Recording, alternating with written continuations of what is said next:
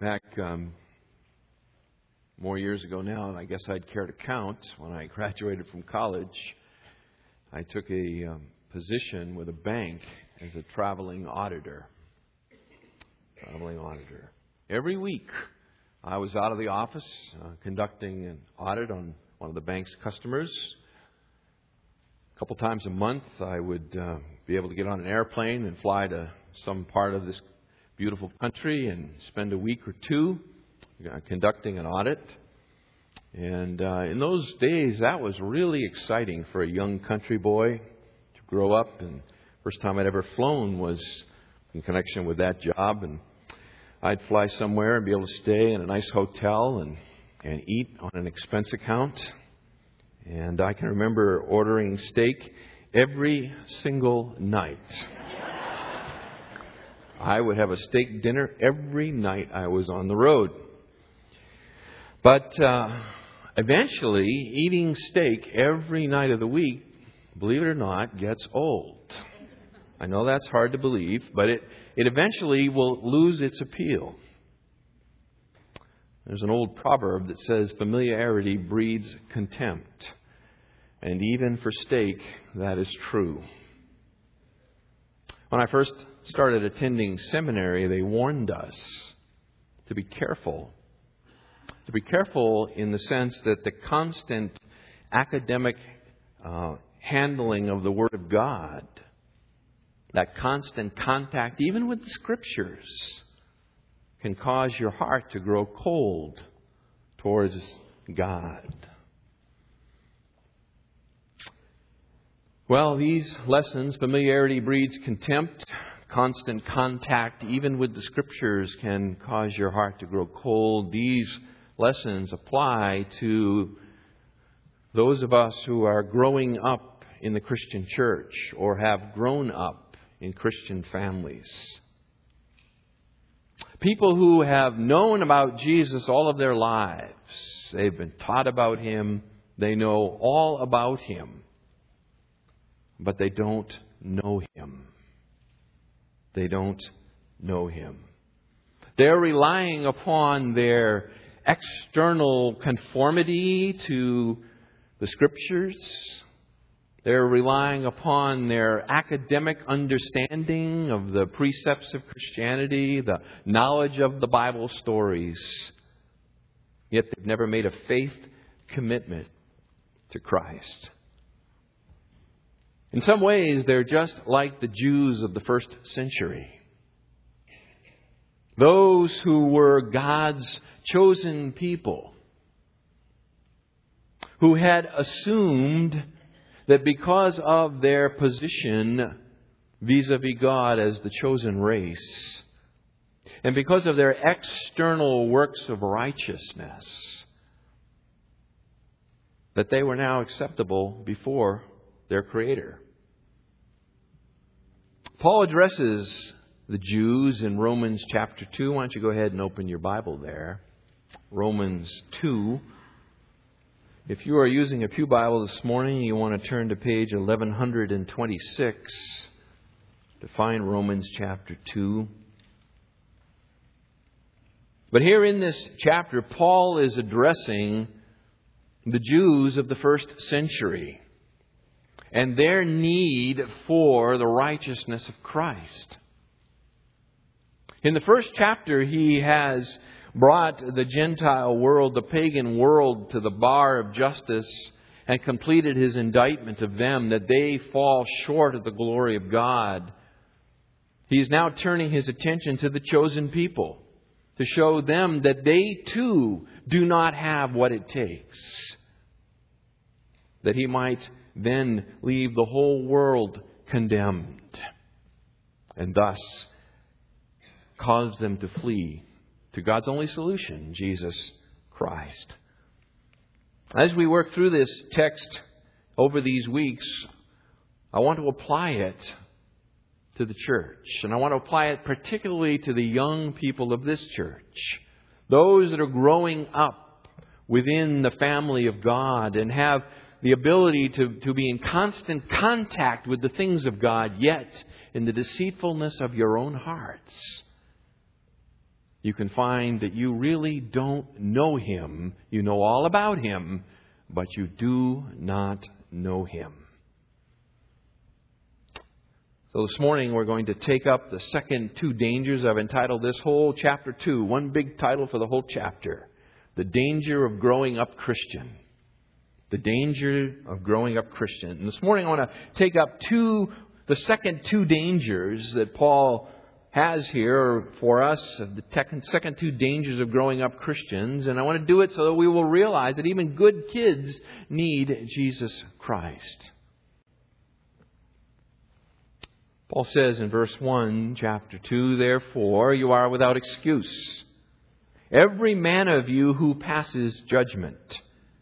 For in that you judge another, you condemn yourselves. For you who judge practice the same things.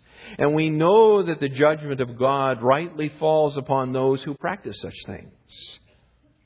And do you suppose this, O man, when you pass judgment upon those who practice such things and do the same yourself, that you will escape the judgment of God? Or do you think lightly of the riches of His kindness and forbearance and patience, not knowing that the kindness of God leads you to repentance? But because of your stubbornness and unrepentant heart, you are storing up wrath for yourself in the day of wrath and revelation of the righteous judgment of God." I said last week in introducing this that there are really three big ideas. I'll just keep repeating them to you so that you get them in your head and I'll hopefully get them in mine. And the three big ideas of this whole chapter 2, the three big dangers are, first, to rely upon our outward morality to make us right with God. The reliance upon outward morality. That was a problem for the Jewish nation, and it is a problem for those growing up in the church. Second problem, and begins in verse 17, is the problem of relying upon our religion to make us right with God. The Jews relied upon the law. That was the essence of their religion. Yet that would not make them right with God. And finally is the danger, beginning in verse 25, of relying upon for them, circumcision, but I'm calling it national identity. That is what made a Jew, was the circumcision. It is the danger of relying upon your national identity to make you right with God. So not morality, not religion, not national identity. None of those things make you right with God. We're working here on the morality side. Why does morality not work? Last week, verse 1, we said that first danger under the morality heading is the danger of condemning others, verse 1. The danger of condemning others. That is the danger and wickedness of condemning and judging others for that which you yourself do. That's what Paul says. You condemn for that which you do. Your morality doesn't make it. The second danger that he has for us this morning in verses 2 and 4, and that's why I really want to dig into the text here, is the danger of scorning God. The danger of scorning God. Beginning here in verse 2, Paul says, "And we know that the judgment of God rightly falls upon those who practice such things." Paul enlists the agreement of his Jewish audience at this point. He says, he refers to something that is commonly known, commonly held together. We know, that is, we as a group, we know that the judgment of God rightly falls upon people who practice the kind of stuff that he has been just enumerating in chapter 1. No disagreement here. No argument here. The Jewish people, his Jewish readers would be saying, "That's right, Paul. That's right. They deserve the judgment of God. It falls on them. They deserve what they get." And Paul will now take this common consensus that he has elicited and he will turn it back on them through a series of 3 rhetorical questions in verses 3 and 4. He will turn it back with a series of questions that are designed to uncover and to reveal the Jewish thinking that actually scorns God, the very God they say they love. How does he do that? Well, he does it, as I say, beginning in verse 3 with the first question. He says, and do you suppose this, O man? And he is speaking rhetorically here. He is speaking rhetorically. Do you suppose? Logizomai is the Greek verb. It has the idea of calculating or estimating or figuring the odds, if you will. What he's saying to them is that do you of all men, that is a Jew who knows God rightly judges sin, do you think that you've got it all figured out? That you've calculated the angles to the point where you can somehow evade God's judgment? Do you suppose this, O man? When you pass judgment upon those who practice such things and do the same yourself, that you will escape the judgment of God? Are you such a gambler? Are you so smart that you figured a way out? You idiot. That's the vernacular that goes in there. Okay? The answer to the rhetorical question, you idiot. Of course not. You've just said in verse 2 that you know that the judgment of God rightly falls upon people who do these kinds of things, and you think you can do them and get away with it? That's the secret hope of every hypocrite, isn't it? That's the secret hope of every hypocrite. That somehow God will lower the standard of judgment when it comes to them. Right? That the bar will be this high for everybody else, but when it comes to me, somehow God will let it down low. Let me trip over it. You fool. You idiot. Second question, verse 4. Or do you think lightly of the riches of His kindness and forbearance and patience?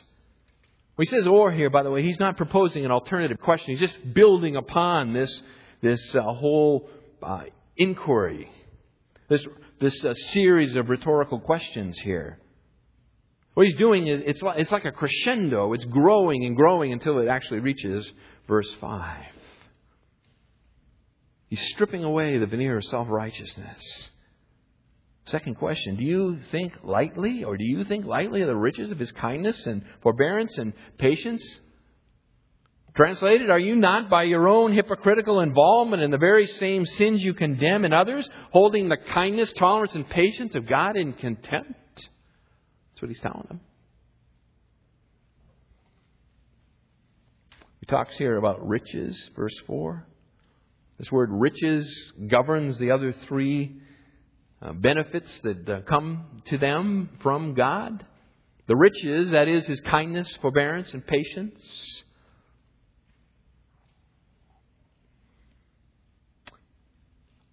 The idea here is that the Jews had come to think that God had somehow suspended the infliction of punishment upon them, restrained His execution of wrath because of their righteousness. And He's saying, is that what you really think? Do you think lightly of what He's done for you? Do you think He's given you these things because that you don't deserve the judgment that's coming? They're so used to taking the goodness of God for granted.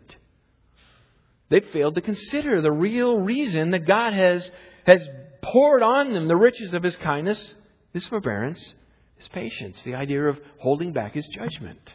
What Paul is saying to them here is that they have taken for granted the fact that God has not snuffed out their life the moment they deserved it, and instead has poured forth His goodness on them, and they have now assumed that that's because they're all right with God.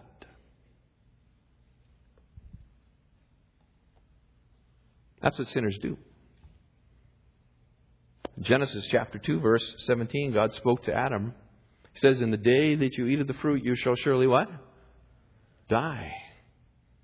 And Adam did die spiritually. He was separated from his Creator, but he didn't die physically instantly. And so for all the children of Adam from that time forward, that's kind of the motif that we operate under. We're naturally gamblers. You can see that, by the way, in little children, right? Little kids are gamblers by heart. You tell them not to touch something, and then what do? They go over there and they see how close they can get. Right? Because they're gamblers.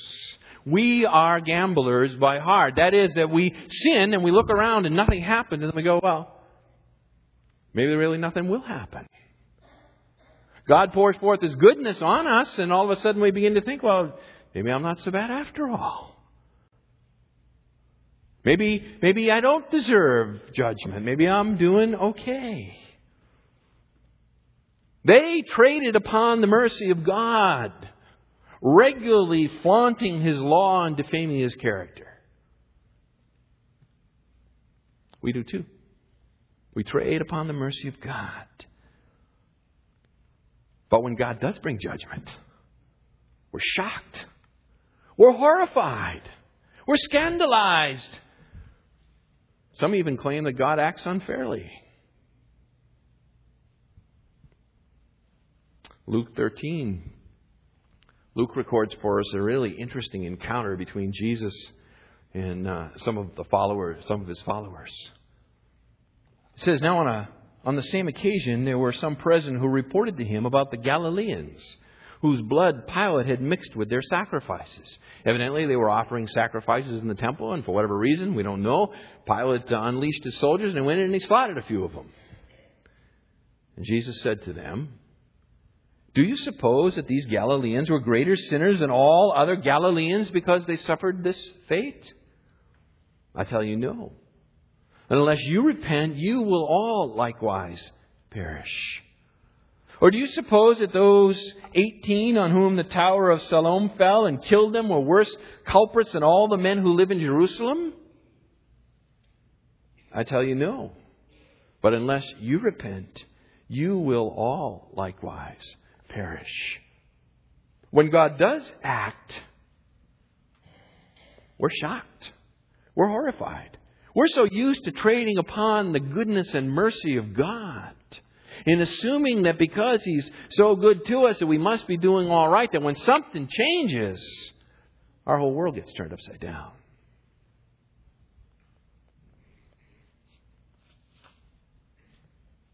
To think lightly of His riches, verse 4. To think lightly of His riches. It means to underestimate their significance. To underestimate their significance. And ultimately to underestimate the significance of the one who gives them. To scorn the gift is to scorn the gift giver. To despise the God who gives these good gifts. That's what Paul is asking them here. It'd be kind of like this. If you had a birthday party. Imagine this. You got a birthday party. Your friends are all invited, right? And throw you a big birthday party, and they've got all these gifts they purchased for you. So somebody hands you the gift, and you unwrap it, and you take a look at it, and you go, what's this piece of junk? And you throw it away. Right? How would that go down? Not so good, right? Not so good. That's the idea here of to think lightly of the riches of what God has poured out. His kindness, His forbearance, His patience. His holding back of His wrath that you justly deserve. The very fact that He doesn't snuff you out the moment you sin. You think lightly of Him. Not knowing, this is the third question, by the way, not knowing that the kindness of God leads you to repentance. This is not a statement of ignorance, by the way. This is rather an expansion of their indictment. It has the idea of not considering. When he says not knowing, it's not that they didn't know. It's that they didn't think about it. They didn't consider the fact. Third question, don't you realize that in withholding punishment, God is trying to lead you to repentance?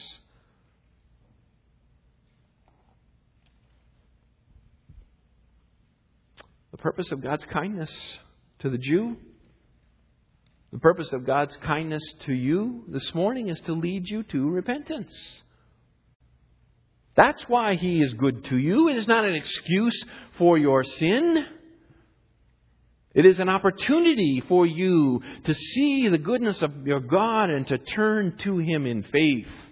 To repent, to change your mind with regard to the direction of your life and the idea that you can live for yourself, and to say, God, that is wicked to turn my back on the most kind and gracious Creator of the universe, and instead to say, I love you and I'm going to follow you. Why is God good to people? He's good to people to lead them to Himself. That has a purpose. It's amazing. It's condemning to recognize that people trade on the mercy of God and willfully refuse His offer of salvation. The God that gives them so much. The God that affords them an opportunity of repentance. In the day you sin, you shall surely what? Die. From the moment the first sin snuffed out. That's what we deserve. Yet, the very fact that we're all sitting here this morning speaks of the mercy of God, doesn't it? Doesn't it speak of His forbearance? Doesn't it speak of His patience? Doesn't it speak of His kindness to you? He could have killed you, should have killed you. Yet He hasn't. That's not an invitation to go on sinning. That's not the good housekeeping seal of approval to say, hey, my life is okay. God didn't snuff me out. I must be doing all right.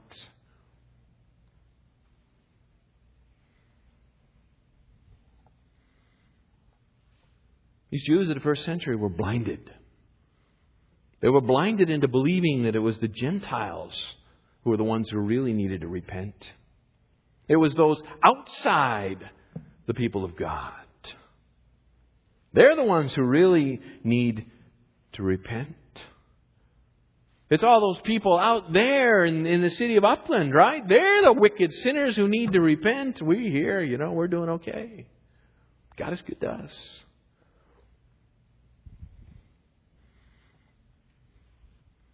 God's gracious dealing with you is for the purpose of teaching you your need for repentance. It's to draw you to Him. It's so that you might love Him rather than perversely see His blessings as somehow a reward that you deserve for your goodness, your righteousness, your favored status, your moral uprightness.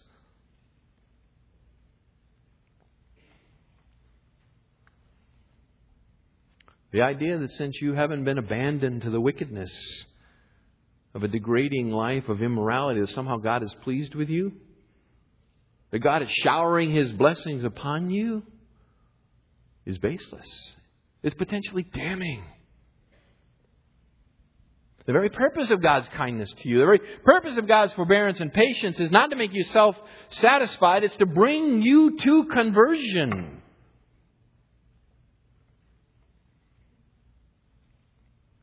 If you read chapter 1 and maybe you reflected upon the fact that you have been spared much of the vice that is listed there in that chapter. You need to realize you got nothing to brag about. You have nothing to brag about. The absence of vice is not the possession of virtue. You can mark that one down. The absence of vice is not the possession of virtue. The fact that you might not do this or that or the other thing does not make you right before God.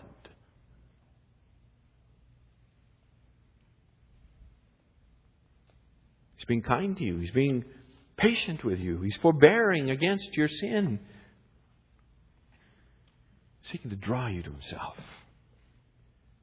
One of the greatest heartaches a parent can know is to have a child to grow up and not follow after God.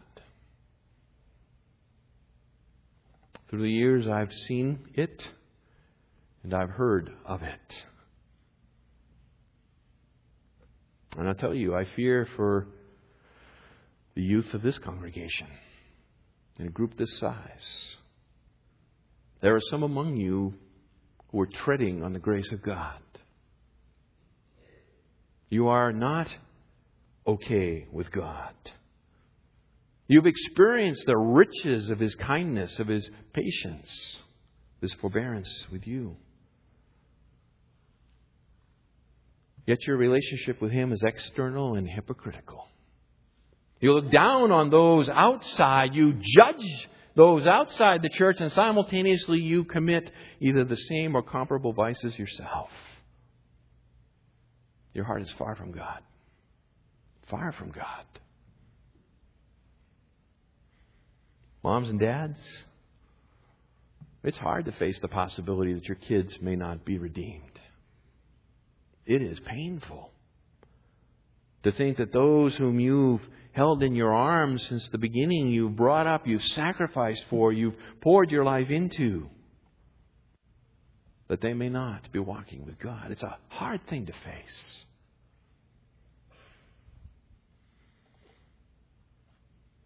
Coupled with that is the pressure, sometimes subtle and sometimes not so subtle. To have, the perfect Christian family, right, where we got it all together. We show up on Sunday morning and everybody thinks that, we've got it all together. Our kids all fall in line. Everything looks perfect on the outside.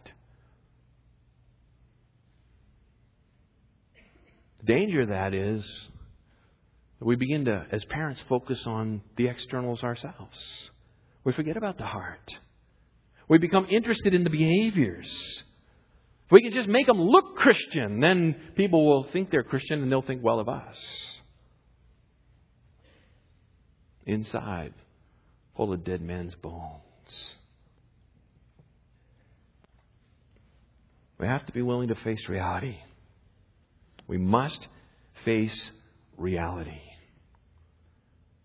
James Boyce, former pastor of 10th Presbyterian in Philadelphia, gone home to be with the Lord now, I think he said it well. He said, Jesus does not excuse us, He forgives us. He calls us sinners. Yet He says, I have not come to call the righteous, but sinners to repentance. The most important thing in life is to know that Jesus is able to save you from sin. The second most important thing is to know that you require it. That you require it. One of the dangers of growing up Christian is developing a scorn for God. Third is the danger of impenitence. Verse 5. The danger of impenitence. But because of your stubbornness, Paul says, an unrepentant heart, you are storing up wrath for yourself in the day of wrath and revelation of the righteous judgment of God. William Plummer, in his commentary on Romans from the 19th century, he said, no more fearful thought has ever reached the human mind than is found in this verse. There is nothing more fearful than thinking about the possibility that you are somehow storing up wrath for yourself. Paul says it's because of your stubbornness, sclerates in the Greek, we get the word sclerosis. That's the word I'm looking for. Arterial sclerosis. Right? Hardness. That's the one we're looking for. It's the idea of a hardness of heart. Because of your stubborn, your hard and unrepenting heart, Paul says you're storing up wrath for yourself. Now remember, he's got a Jewish audience in mind here. When he uses this Greek word and he evokes this image, it immediately should draw, and did draw, I believe, the first century Jewish mind back to their own ancient history. This speaks of the nation's rebellion in the wilderness. In fact, the same terminology is used. Turn with me to Deuteronomy chapter 9. If you're using a Pew Bible, you'll want to go to page 194. Go to Deuteronomy chapter 9. I think Paul is reflecting on this chapter as he's writing this here. Deuteronomy 9.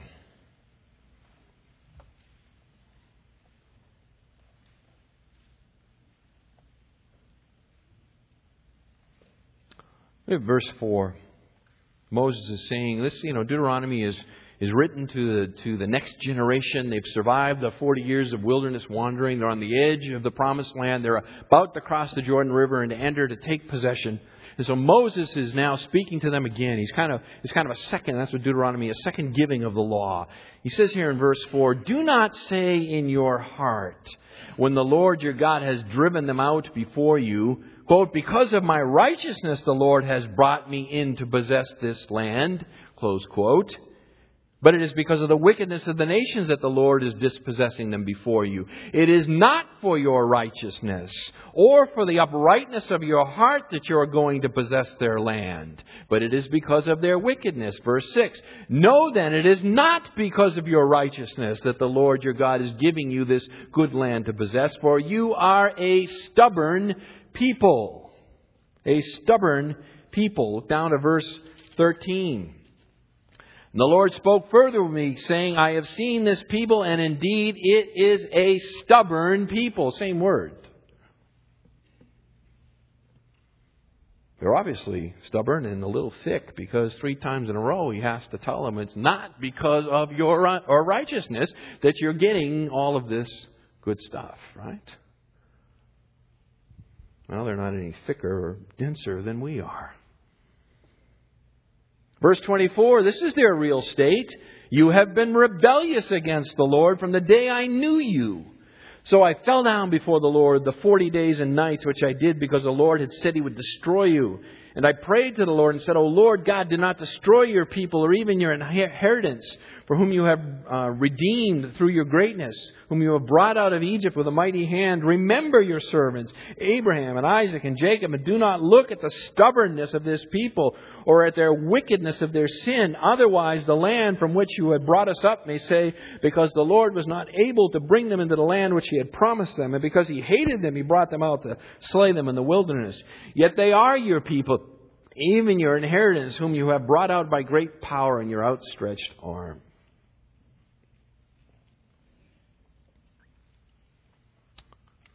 Hard-hearted, stubborn, unrepentant. These were the people of Israel. Go back to Romans 2.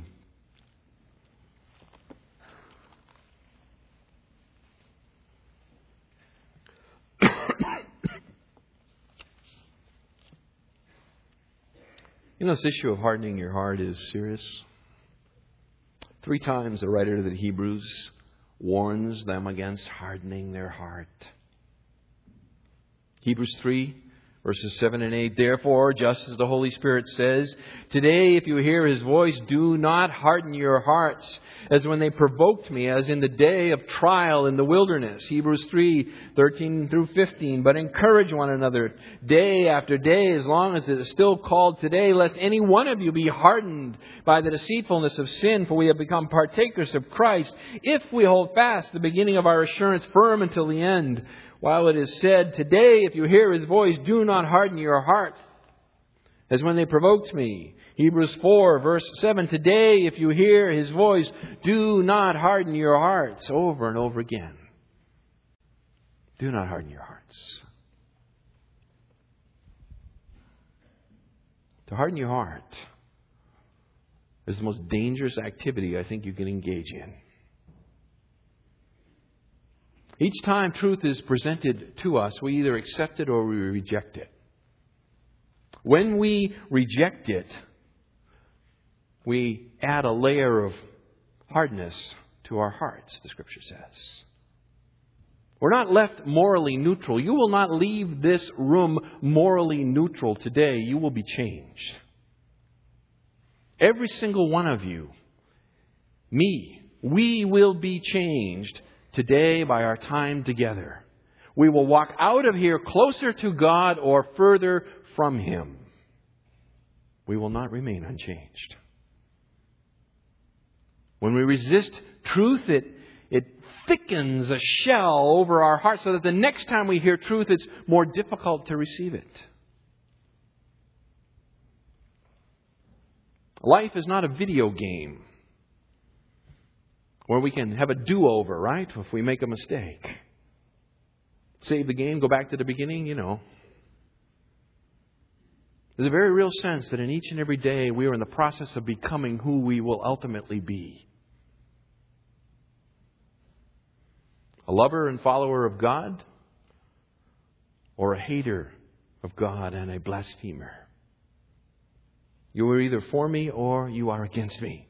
Jesus will leave no one in the middle.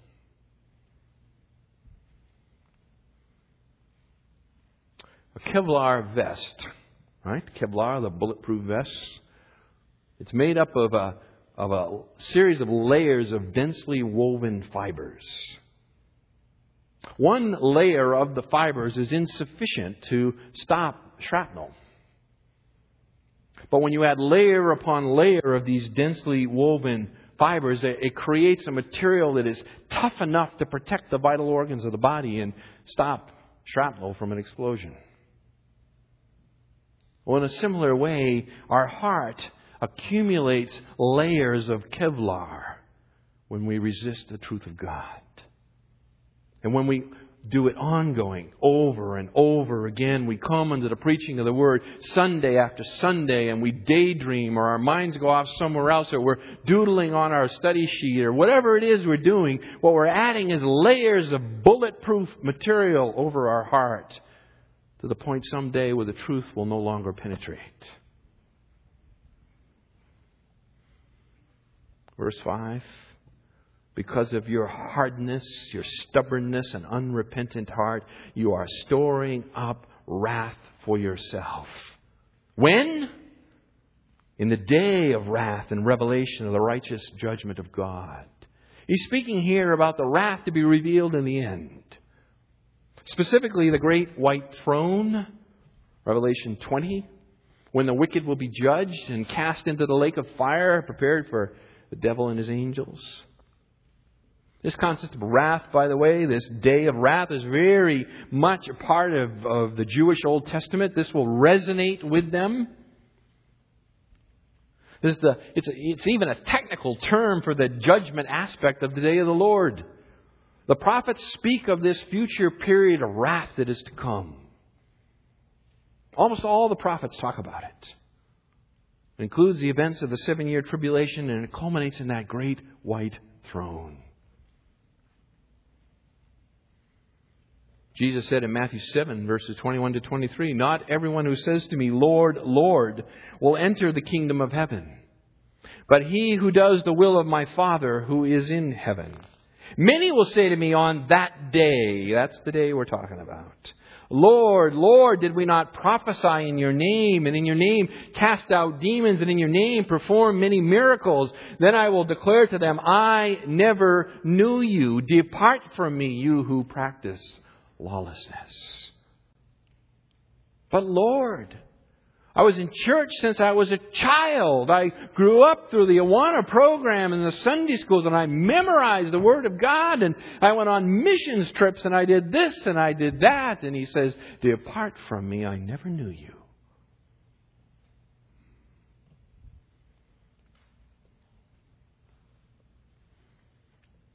Plummer says this is the most frightening thought. Storing up wrath for yourself.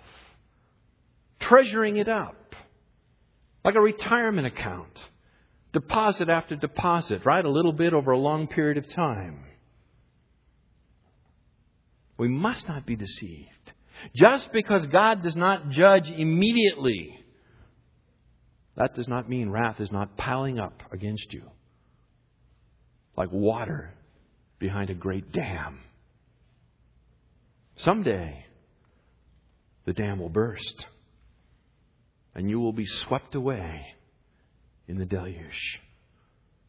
Every minute, the mountain of wrath grows, increasing the pile of debt against you.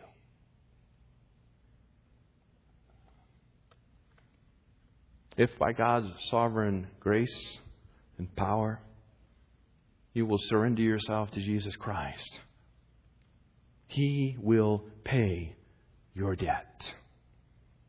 He will be your substitute. He will absorb the wrath that has been accumulated against your soul and take it upon Himself.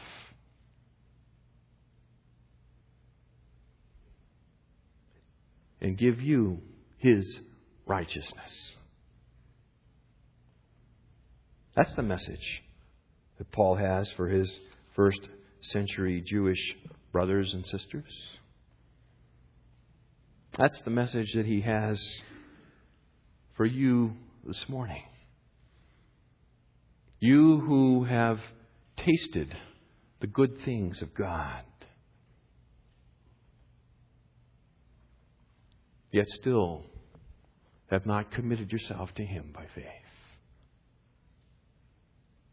Let me pray.